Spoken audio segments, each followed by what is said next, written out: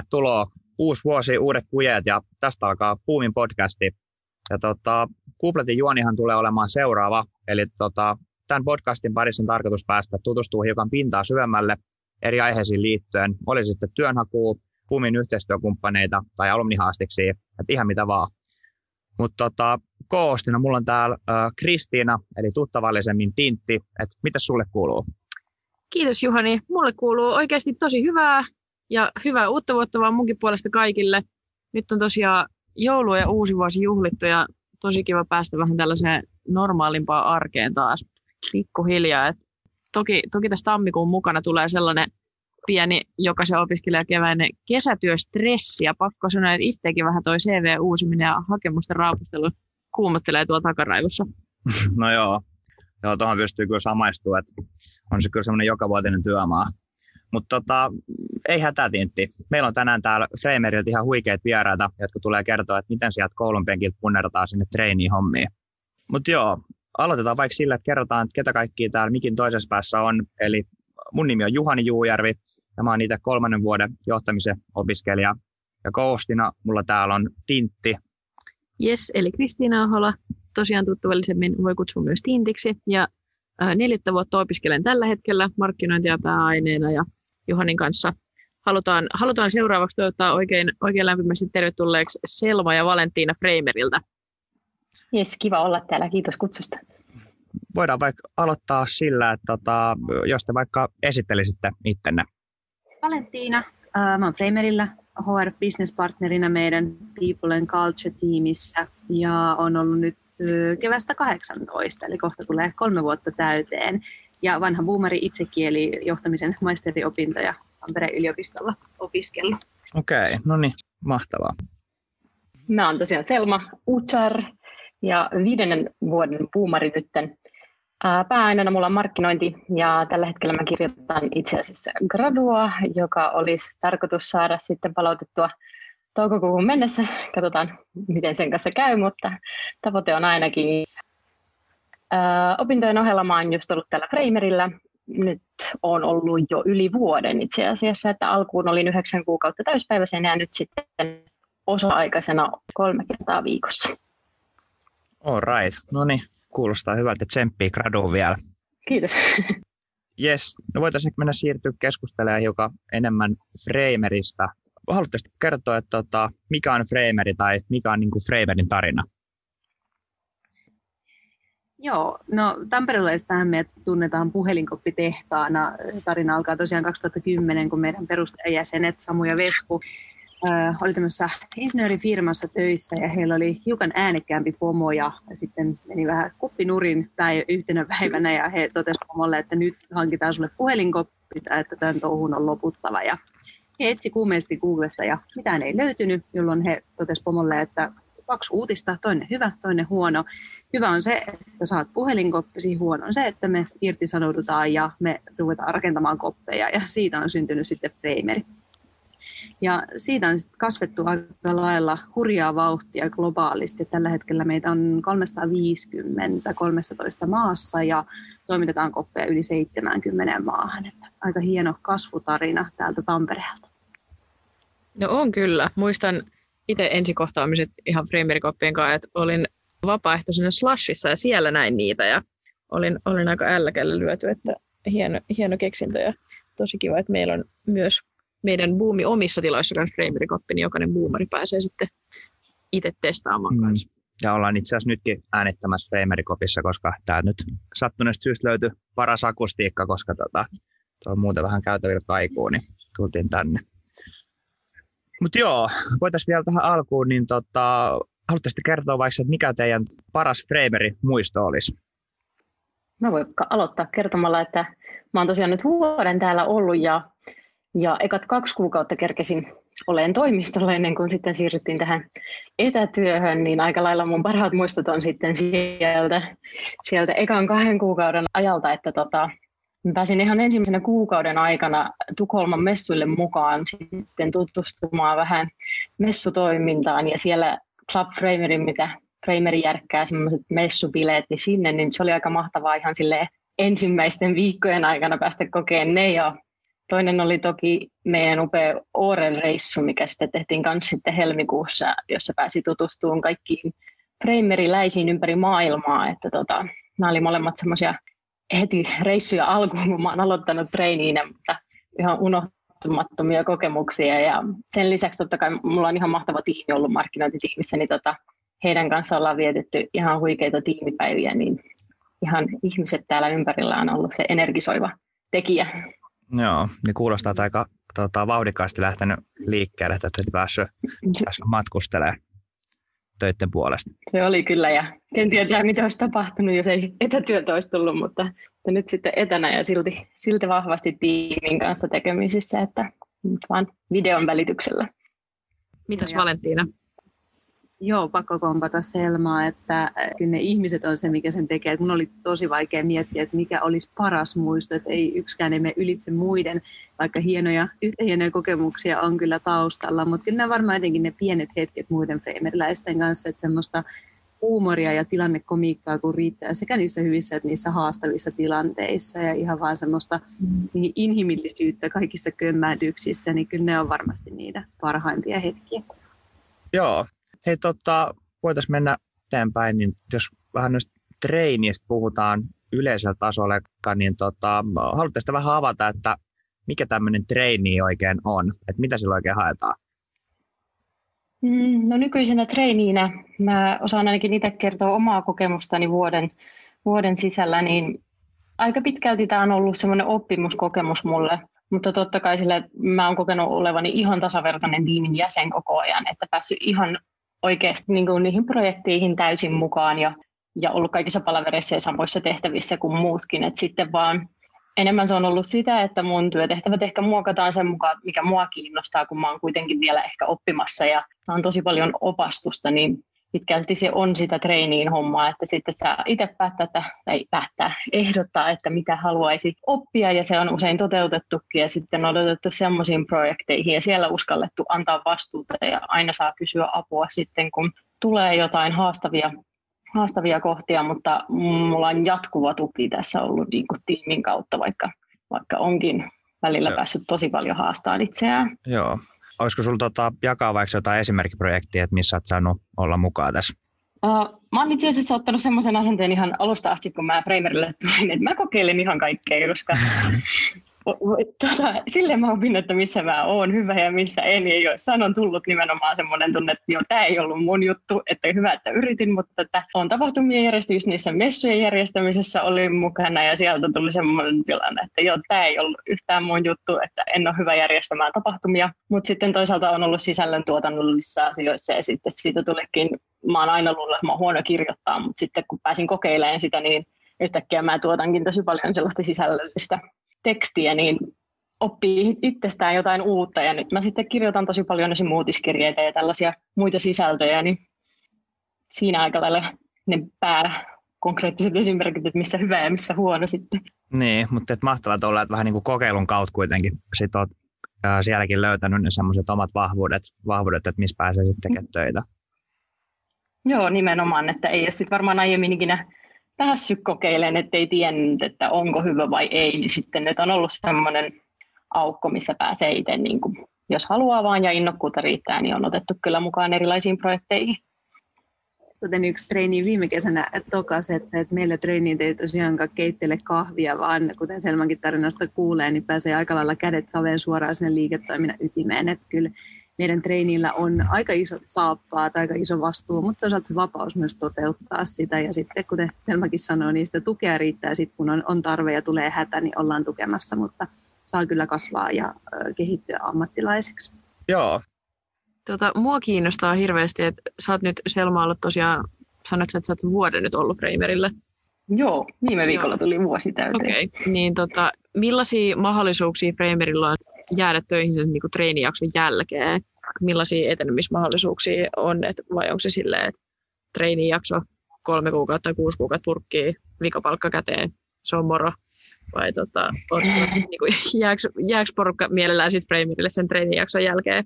No ilmeisesti se yleisempi trendi on ollut se, että Framerylle treeni on jäänyt, jos vaan niin kuin molemmilta osapuolilta löytyy semmoista kiinnostusta. Ja mullahan oli 9 kuukautta se alun perin se treeni-jakso.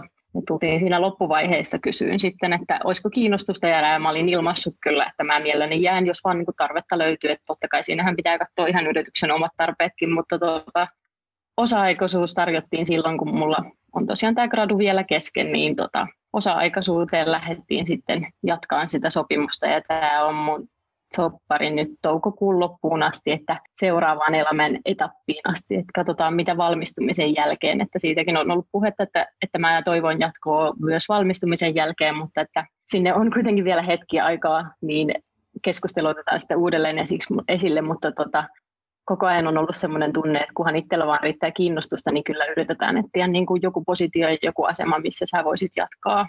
Että jos vaan niin kuin heidänkin puolelta on kiinnostusta jatkaa sitä yhteistyötä, niin ehdottomasti on ollut jatkomahdollisuudet. Joo. Ja eikö me ymmärretty oikein, että Valentinakin on tullut alun perin traineeksi? Joo, mä tosiaan tulin HR-traineeksi meidän PEC-tiimiin, People and Culture-tiimiin, ja siitä parisen kuukauden kuluttua sitten oikeastaan löytyikin tämä HR Business Partner -rooli ja hyppäsin sitten suorilteen siihen, mutta ehdin aloittaa treeniinä. Niin just, että kuitenkin tässä on ainakin 2 elävää esimerkkiä, että Frameryllekin suuri osa sitten jää sinne treenijakson jälkeen Kyllä. kuitenkin hommiin.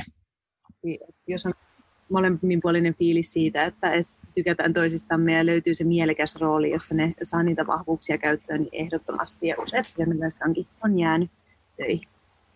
Joo. Mitä sä, Selma, silloin alun perin oot sitten päätynyt Framerylle hommiin? No, mä ensimmäisen kerran törmäsin Frameryyn itse asiassa jollain markkinoinnin kurssilla ryhmätyöesityksien aikaan. Et se ei ollut siis mun ryhmän esitys silloin, mutta että joku muu ryhmä teki siitä esityksen ja silloin mä en ollut kuullut siitä laisinkaan ja sitten mä kiinnostuin, että millainen yritys tämä oikein on, että kun se on Tampereellakin vielä pääkonttori ja seuraavassa kurssissa mä tein sitten oman esseeni vai ryhmätyöni sitten Framerystä ja pääsin silloin tutkimaan vähän enemmän, millainen yritys on kyseessä. Ja se oli aika lailla semmoinen, mä sain siitä heti semmoisen tunteen, että tämä olisi sopiva mulle yrityksenä. Mä en silloin ollut vielä hirveästi kokenut markkinointia tai tehnyt missään markkinointia missään mun aiemmissa työkokemuksissa, niin etin semmoista paikkaa, missä olisi oikeasti tuntuu, että voisi viihtyä. Ja aloin sitten hakea Framerylle. Mä hain itse asiassa muutaman kerran aiemminkin ennen tätä, kun pääsin, että kesätyörekryssä olen hakenut, mutta sitten viime talvena tuli tämä rekry vastaan, että etsitään nyt markkinointitraineitä, joka alkaa tammikuussa ja mä hetken sitä pohdin, että miten nämä opinnot saan sumplittua siihen täyspäiväisen treinin kanssa, mutta tämä oli kyllä semmoinen mahdollisuus, mihin mun oli pakko tarttua lopulta ja mä päätin hakea ja sitten miettiin niitä opintoja sitten myöhemmin, että jos tänne vaan pääsee, niin tämä oli pitkään ollut mun haaveissa tämä Frameryn asema ja sitten ihmeä kun mä pääsinkin lopulta ja täällä sitä sitten on oltu ja en ole siis yhtään ollut väärässä sen suhteen, etteikö tämä olisi mulle sopiva työpaikka. Just jotenkin ehkä siitä hehku semmoinen tietynlainen yrityskulttuuri, mikä oli yhtenevä mun omien arvojen ja tavoitteiden kanssa. Uskoisin näin, että se oli se pääsyy. Joo. Voisitko kertoa vähän tarkemmin ja enemmän ehkä tuosta sun omasta rekryprosessista? Voitte toki molemmat vastata, että mikä on tällainen tyypillinen niin kuin Frameryn rekryprosessi. Tiedän, että monelle opiskelijalle työnhaku ja etenkin tämä rekryprosessi on vähän hankala, että lähettää sen hakemuksen ja sitten odotetaan ja ei tiedä, että milloin tulee vastausta ja tuleeko vastausta. Että millainen se sun tai teidän rekryprosessi Framerylle oli? Mä muistan, että mulla oli semmoinen työpaikkavahti viime vuonna, missä mä olin laittanut, että markkinointia Tampereen alueella, niin se hälytti mulle sitten sähköpostilla ilmoituksia sellaisia, kun osumia tuli ja niitä ei Tampereen alueella ihan hirveän paljon itse asiassa tuu. Se oli marraskuuta, kun mä sain tämän Frameryn ilmoituksen ja mä panostin ihan sikona tähän rekrytointiin, että mä tein sen mun CVtä ja sitä mun hakemusta niin kuin todella monta viikkoa ja yritin ihan hioa sitä ihan täydelliseksi. Mä muistan, että mä olin päättänyt, että mä haluan kokeilla jotain niin kuin aivan uutta tässä, että mulla oli se CV oli hyvin erilainen kuin mitä mä olin aiemmin ikinä tehnyt, että se oli semmoinen vähän niin kuin PowerPoint-slaidin tyyppinen edellinen, joka oli visuaaliseksi tehty. Se oli vaakatasossa ja siinä oli eri visuilla mun elämä tai mun työkokemukset kerrottuna. Mä ajattelin ottaa vähän riskiä ja katsoa, että toimiiko tämmöinen erottautumustekniikka tässä tilanteessa. Ja sen hakemuksenkin mä jotenkin ajattelin, että mä en nyt kuuntele mitään tällaisia ohjeita, vaan mä kirjoitan semmoisen vähän niin kuin tarinankerronnan kautta. Mä olin just käynyt jonkun workshopin, missä puhuttiin tarinankerronnasta, niin mä päätin, että nyt mä teen tämmöisen hakemuksen, missä mä kerron tarinan kautta, millainen mun elämä on ollut, ja lähdin niillä kahdella sitten yrittämään, ja siitä meni pari viikkoa ennen kuin Valentina itse asiassa soitti mulle, että Valentinahan on mun haastattelija ja rekryöjä kanssa, niin tää on tälleen hauska kuulla myöhemmin, mistä tämä valinta on perustunut, mutta pari viikon päästä Valentina soitti ja kutsui sinne haastateltavaksi tonne Frameryn toimistoille, ja mä menin sinne käymään, ja meillä oli todella semmoinen rento keskustelu, että mä muistan, että mulla oli enemmän semmoinen olo, kun mä olisin Valentinan kanssa kahvikeskustelussa, että ei laisinkaan semmoinen rekryoloa, se oli todella rento se fiilis siinä, että puhuttiin vähän elämästä ja arvoista ja miten on haastavia tilanteita tullut ja miten niistä on selvitty, ja enemmän panostettiin tämmöiseen niin kuin aiempaan niin kuin elämänkatsomukseen, ja ei niinkään puhuttu mun työkokemuksesta, että se on jäänyt mulle jotenkin mieleen, että ihan hirveästi Valentina ei kysellyt multa, että mitä mä jo osaan ja onko mulla jo 10 vuoden kokemus alalta, vaan enemmän sitä, että mitä mä arvostan ja tämmöistä. Ja siitä meni muistaakseni 2-3 viikkoa ennen kuin mä sain kuulla, että mä pääsin jatkohakemukseen haastatteluun. Ja tämä jatkohaastattelu toteutettiin tiimin kesken, eli sinne tuli toi koko markkinointitiimi, silloinen markkinointitiimi haastatteluun mukaan, niin se oli vähän kuumottava hetki, kun siinä on, montakohan meitä oli 8 semmoisessa Framery 2Q-kopissa.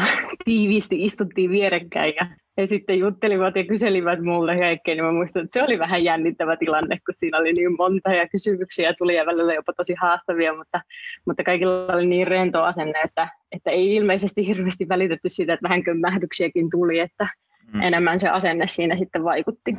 Kyllä, mutta kuten Selmakin sanoi, niin kyllä erityisesti näissä trainee-hauissa niin tärkeintä ei ole se työkokemus kuitenkaan, vaan nimenomaan se, että millainen ihminen on ja kohtaako ne meidän arvot ja toisaalta millainen se toimintatapa on, koska kuitenkin meillä on niin itseohjautuvaa ja itsenäistä työskentelyä, että se on äärimmäisen tärkeää, että pystyy johtamaan itseensä ja on toisaalta se omistajuus siitä tontista, että pystyy laittamaan jalat sinne isoihin saappaisiin ja kädet sinne saveen ja sitten toimimaan. Ja toisaalta sitä rohkeutta niin viedä asioita eteenpäin, mutta toisaalta myöskin kertoa omat mielipiteensä ja olla eri mieltä, vaikka on trainee. Eli täytyy olla niin kuin, siinä mielessä se työskentelytyyli ja tapa täytyy olla vähän meidän näköinen. Ja sen takia sinne keskitytään aika paljon siihen persoonaan ja elämään ja miten on ratkaissut ongelmia aikaisemmin. Ja Selmasta löytyy kaikkia näitä ominaisuuksia ja sen takia Selma toki on vieläkin meidän kanssa, että tykätään toisistamme vallan paljon. Onnistunut rekryprosessi Selman kanssa.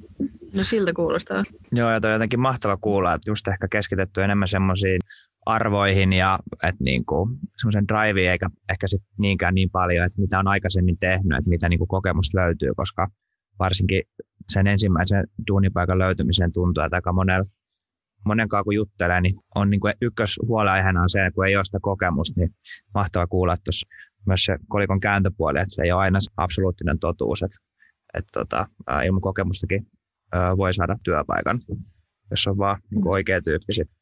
Löytää aina, että vaikka ei ole just nimenomaan työkokemusta, mutta onhan kokemusta opiskelusta, on kokemusta harrastuksista, ainejärjestötoiminnasta, että aina tavallaan ne tietyt vahvuudet, mitä roolissa vaaditaan, niin kyllä niitä löytää muualtakin kuin pelkästään siinä työn tekemisessä.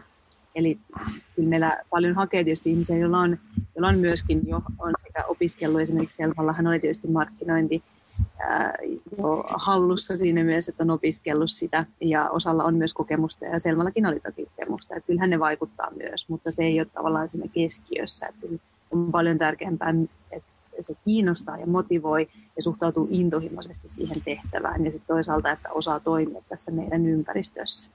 Että löydetään niinku se oikea tyyppi siihen porukkaan ja siihen työhön ja työyhteisöön. Kyllä, just näin. Ja meillä kuitenkin se yhteisö on niin äärimmäisen tärkeä, että se sosiaalinenkin ulottuvuus on aika tärkeä aspekti. Että varmaan keneltä tahansa frameryläiseltä kävisi kysymässä, että mikä täällä on parasta, niin he sanoisivat, että ihmiset. Että kyllä meidän frameryläisyys ja kollegat on niin äärimmäisen tärkeitä, että siihen panostetaan myös siinä rekryprosessissa. Joo. Voitaisiin ehkä vielä vähän tarkemmin tuossa tietenkin Valentina avasi hiukan että mitä siltä hakijalta toivotaan. Nyt on nimenomaan sitä paloa, tämmöistä drivea siihen työhön, mutta haluatko vielä vähän niin kuin laajemmin ehkä avata, että mitä noilta hakijoilta sitten toivotaan, kun he lähettelee noita työhakemuksia? Joo. No, varmaan ykkösjuttuna, kun puhuttiin siitä meidän kasvusta, niin täytyy nauttia semmoisesta vauhdikkaasta ympäristössä, jossa kaikki ei välttämättä ole aina ihan selkeää, että me kasvetaan niin kovaa vauhtia, että ympäristö koko ajan vähän muuttuu, tehtävät koko ajan vähän muuttuu, että täytyy nauttia siitä nopeasta oppimisesta ja semmoisesta eteenpäin menemisestä, että se on taattua Frameryllä. Ja sitten sen kaiken keskelle just mistä puhun siitä omistajuudesta ja tavallaan semmoinen aktiivinen ote viedä niitä asioita eteenpäin. Ja siitä itseohjautuvuudestakin vähän puhuin, eli täällä ei tosiaan kukaan ole kurkkimassa olan yli, valmistuuko ne työt, kuten Selmäkin sanoi, vaan me luotetaan ihmisiin ja uskotaan, että he tietää itse parhaiten, että miten he työskentelee parhaiten, joten niin, että on semmoinen niin kuin, molemminpuolinen vähän niin kuin luottamus, että annetaan se vastuu siihen työtehtävän niin kuin tekemiseen, mutta ei sitten niin kuin sen jälkeen sen enempää ehkä niin kuin seurata sen valmistumista, vaan niin kuin luotetaan, että ne hommat tulee niin kuin tehtyä. Joo, ehdottomasti. Ja sitten on aina kuitenkin se tuki taustalla, että jos tulee hätä, niin ollaan auttamassa, mutta jokainen saa itsenäisesti määrittää, miten, milloin ja missä tekee sitä työtä. Joo. Mieluummin se konteksti kuin että kontrolloidaan. Sanoit tuossa aikaisemmin, että sellaiseen kokemukseen pystyy lukemaan myös hyvin just opiskeluvalmiuksia ja aineellista hommia ja harrastuksia ja sun muita, niin mitä te koette, että olisi opiskelijoille sellaisia konkreettisia taitoja, mitä voisi sieltä koulusta ja sieltä koulunpenkiltä niin kuin tuoda työelämään ja etenkin just jonnekin rekryprosessiin tai niin kuin trainee-hakuun tuoda esille sitä osaamista sieltä koulusta. Et mitä te olette esimerkiksi tai koette, että on sellaisia asioita, mitä olette suoraan pystynyt yliopiston penkiltä tuomaan siihen omaan työhön? Ja kyllä varmasti semmoinen oman työn itsensä johtaminen, että se, että ei yliopistollakaan kukaan kerro, että tänä päivänä käyt ja tänä päivänä opiskelet, vaan nimenomaan sä itse määrittelet, että sen tahdin, milloin sä opiskelet ja milloin sä teet mitäkin ja miten sä sovitat työskentelyyn muuhun vapaa-aikaan. Että tavallaan semmoinen kokonaisvaltainen itsensä johtaminen ja aikatauluttaminen, missä on ainakin yksi, mikä tulee heti mieleen, minkä pystyy soveltamaan meidän ympäristöön hyvin. Täälläkään ei kukaan kontrolloi, vaan saat itse määritellä, miten ja missä työskentelee. Joo. Mä voisin komppaan kyllä Valentinaa tuossa ja lisään siihen sen, että myös itsellä olen huomannut sen, että meillä ainakin markkinoinnin opinnoissa korostetaan tällaista asioiden kyseenalaistamistakin. Et jotenkin se, että ei ota uusia asioita silleen, että me ollaan tehty näin aina ja tehdään aina näin, vaan ehkä osaa kysyä sitten, että miksi tehdään näin. Et ehkä se oli niinku semmoinen, mitä multakin toivottiin, kun mä tuun, että osaa myös kyseenalaistaa niitä, mitä siellä niin kuin tehdään, että ei niitä pidä ottaa sille, että aina on tehty näin, niin sit säkin teet näin, vaan pikemminkin, että uutta ideointia sinne niin pitää sen aina mielessä. Ja toisikseen mulla tuli mieleen se, että kaikkea taitoa voi kehittää ihan myös yliopiston, niin kuin, ei tarvitse olla pelkästään yliopiston opintoja, vaan tosi paljon pitäisi itsekin nettiopintojen tai joidenkin kautta, että mä tosi paljon itse perehdyin asioihin, mitä mä voisin tarvita markkinointityössä. Mä kävin jotain nettikoulutuksia, opettelin koodaamaan ja jotain tällaista, että mä saisin vähän pohjaa sitten, kun mä huomasin, että hakiessa tuli tosi usein sellainen vastaan, että en mä ollut kuullutkaan koodikielistä, mitä vaadittiin, tai alustoista, mitä vaadittiin, niin semmoinen oikeasti oma into selvittää niitä, että sitten netissä löytyy paljon tietoa, niin niitä käy läpi, niin niistä on ollut ehdottomasti hyötyä ja nähty positiivisena, että on itsekin vähän selvitellyt.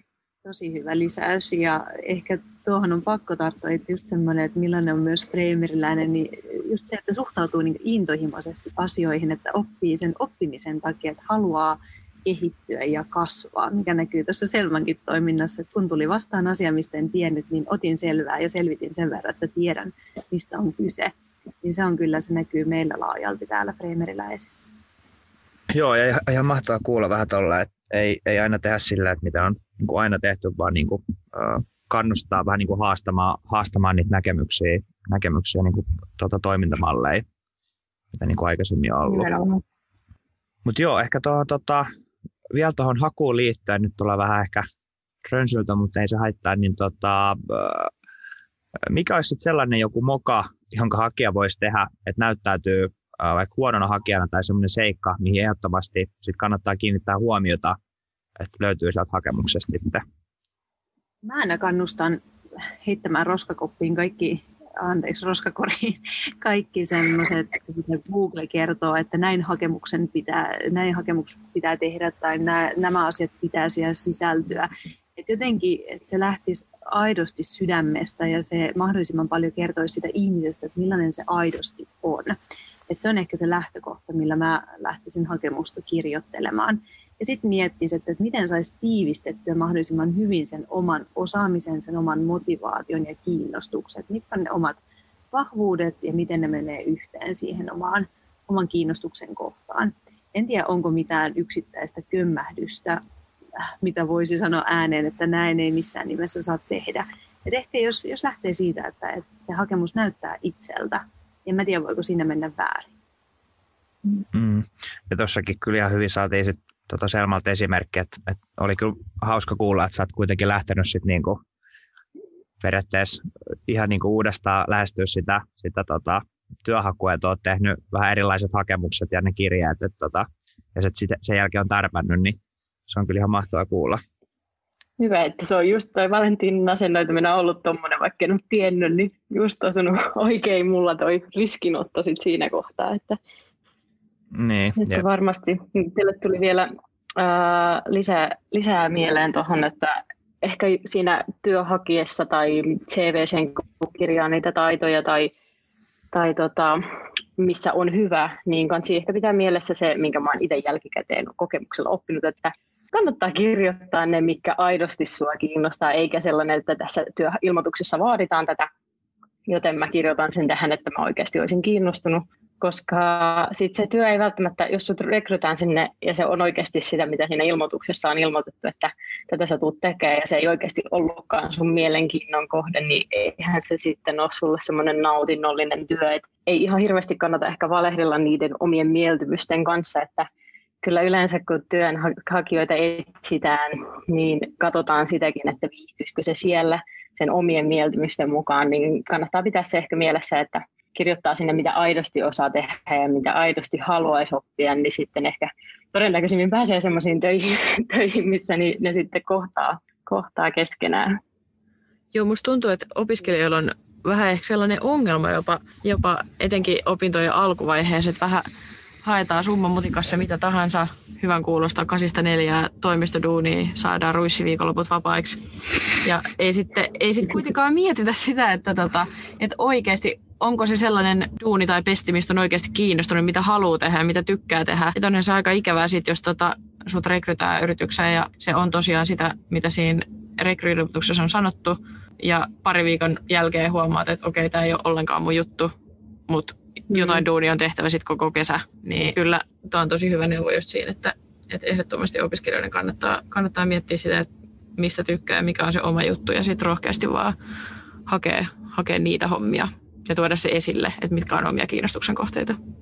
Joo, nimenomaan. Et sitten myös työpaikka on iloinen siitä, että on rekrytty sellainen, joka on oikeasti intohimoinen, ja sitten myös se työnhakija on varmasti iloinen siitä, että on löytynyt sellainen paikka, missä viihtyy, niin niissä kannattaa olla sellainen rehellinen kyllä. Ja joo, jep. Se huokuu sitä hakemuksestakin läpi, että sitten kun se on kirjoitettu intohimolla ja innostuksella, niin kyllä se näkyy myös siinä lopputuloksessa. Ja sen huomaa ehkä itsekin jokainen, että kun kirjoittaa hakemusta johonkin, mikä ei ehkä ole ihan se oma ykkösjuttu, niin ei sitä tekstiä synny ihan niin helpolla, että sitä joutuu miettimään paljon enemmän. Sitten sen huomaa ehkä, että tämä on se mun paikka silloin, kun sä saat kirjoitettua sivun ilman, että sä oot huomannutkaan, että sä vaan niin kuin sieltä tulee se innostus läpi siihen paperille. Joo. Jep.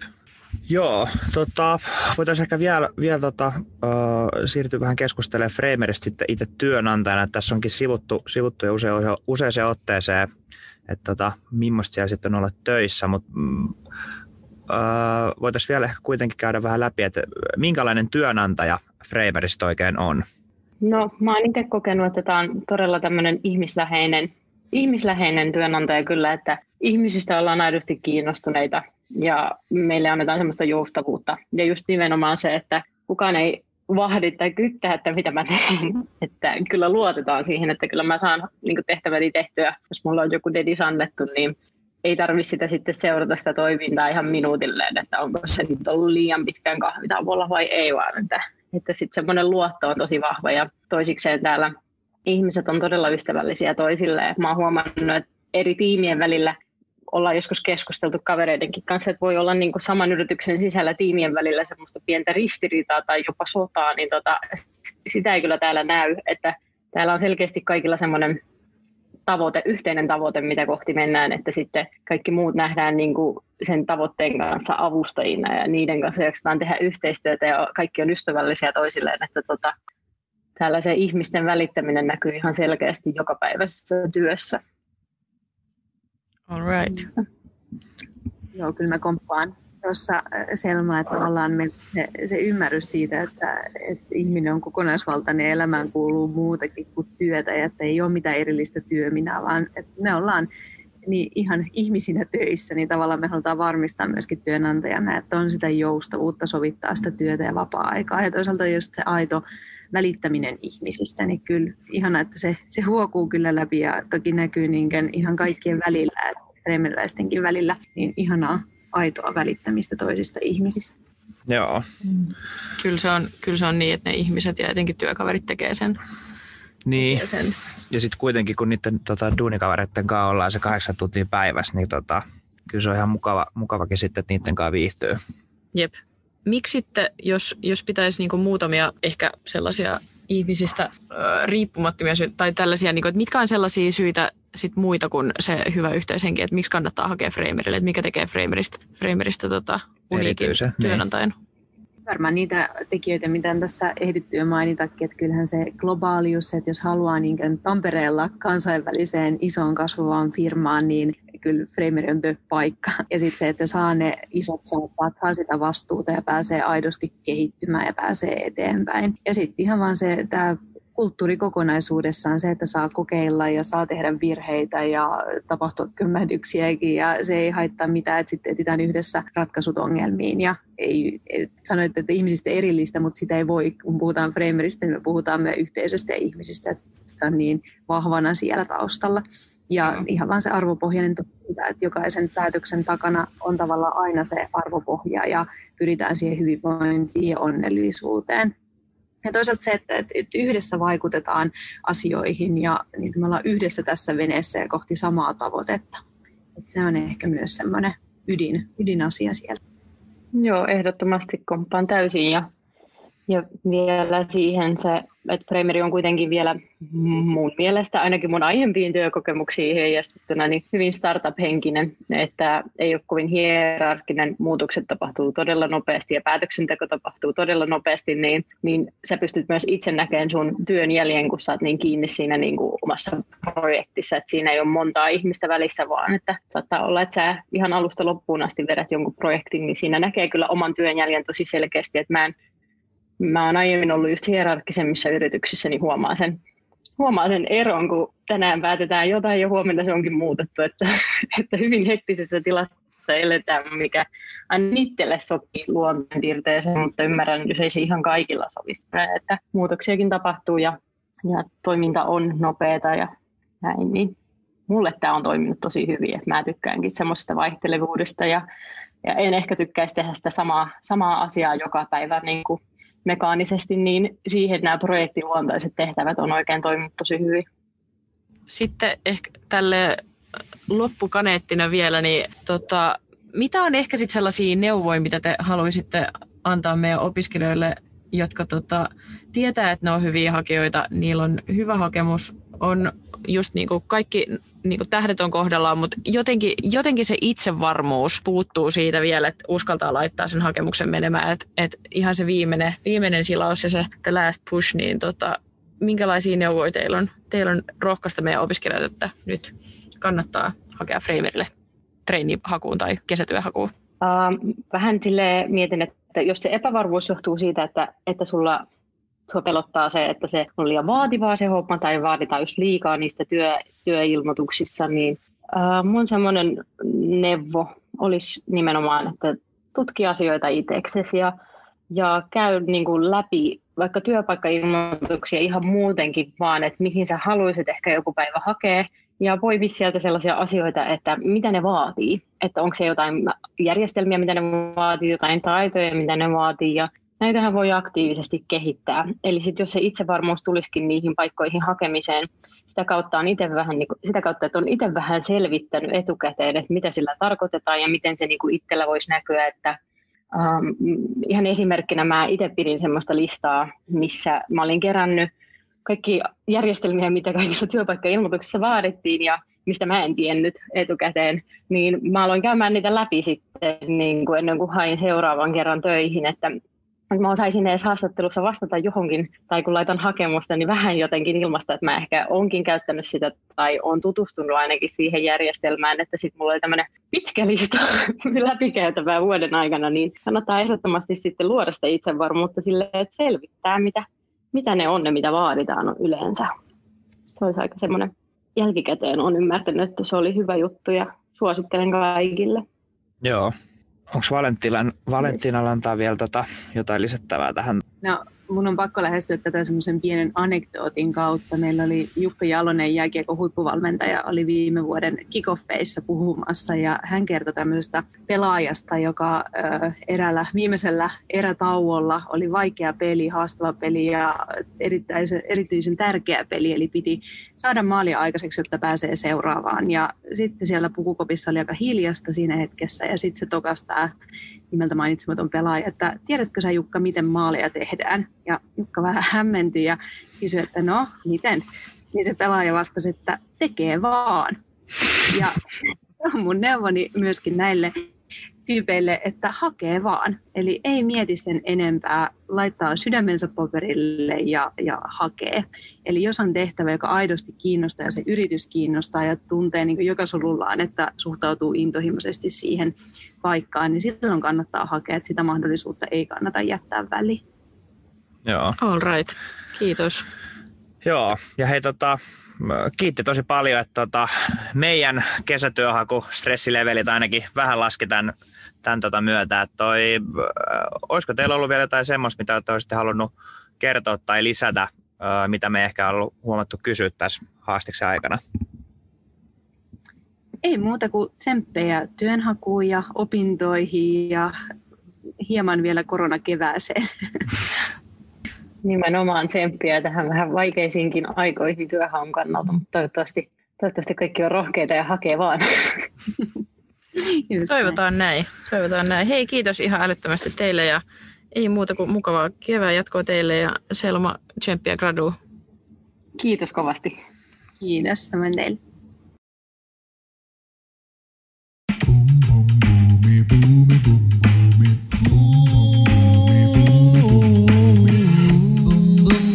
Boomy party,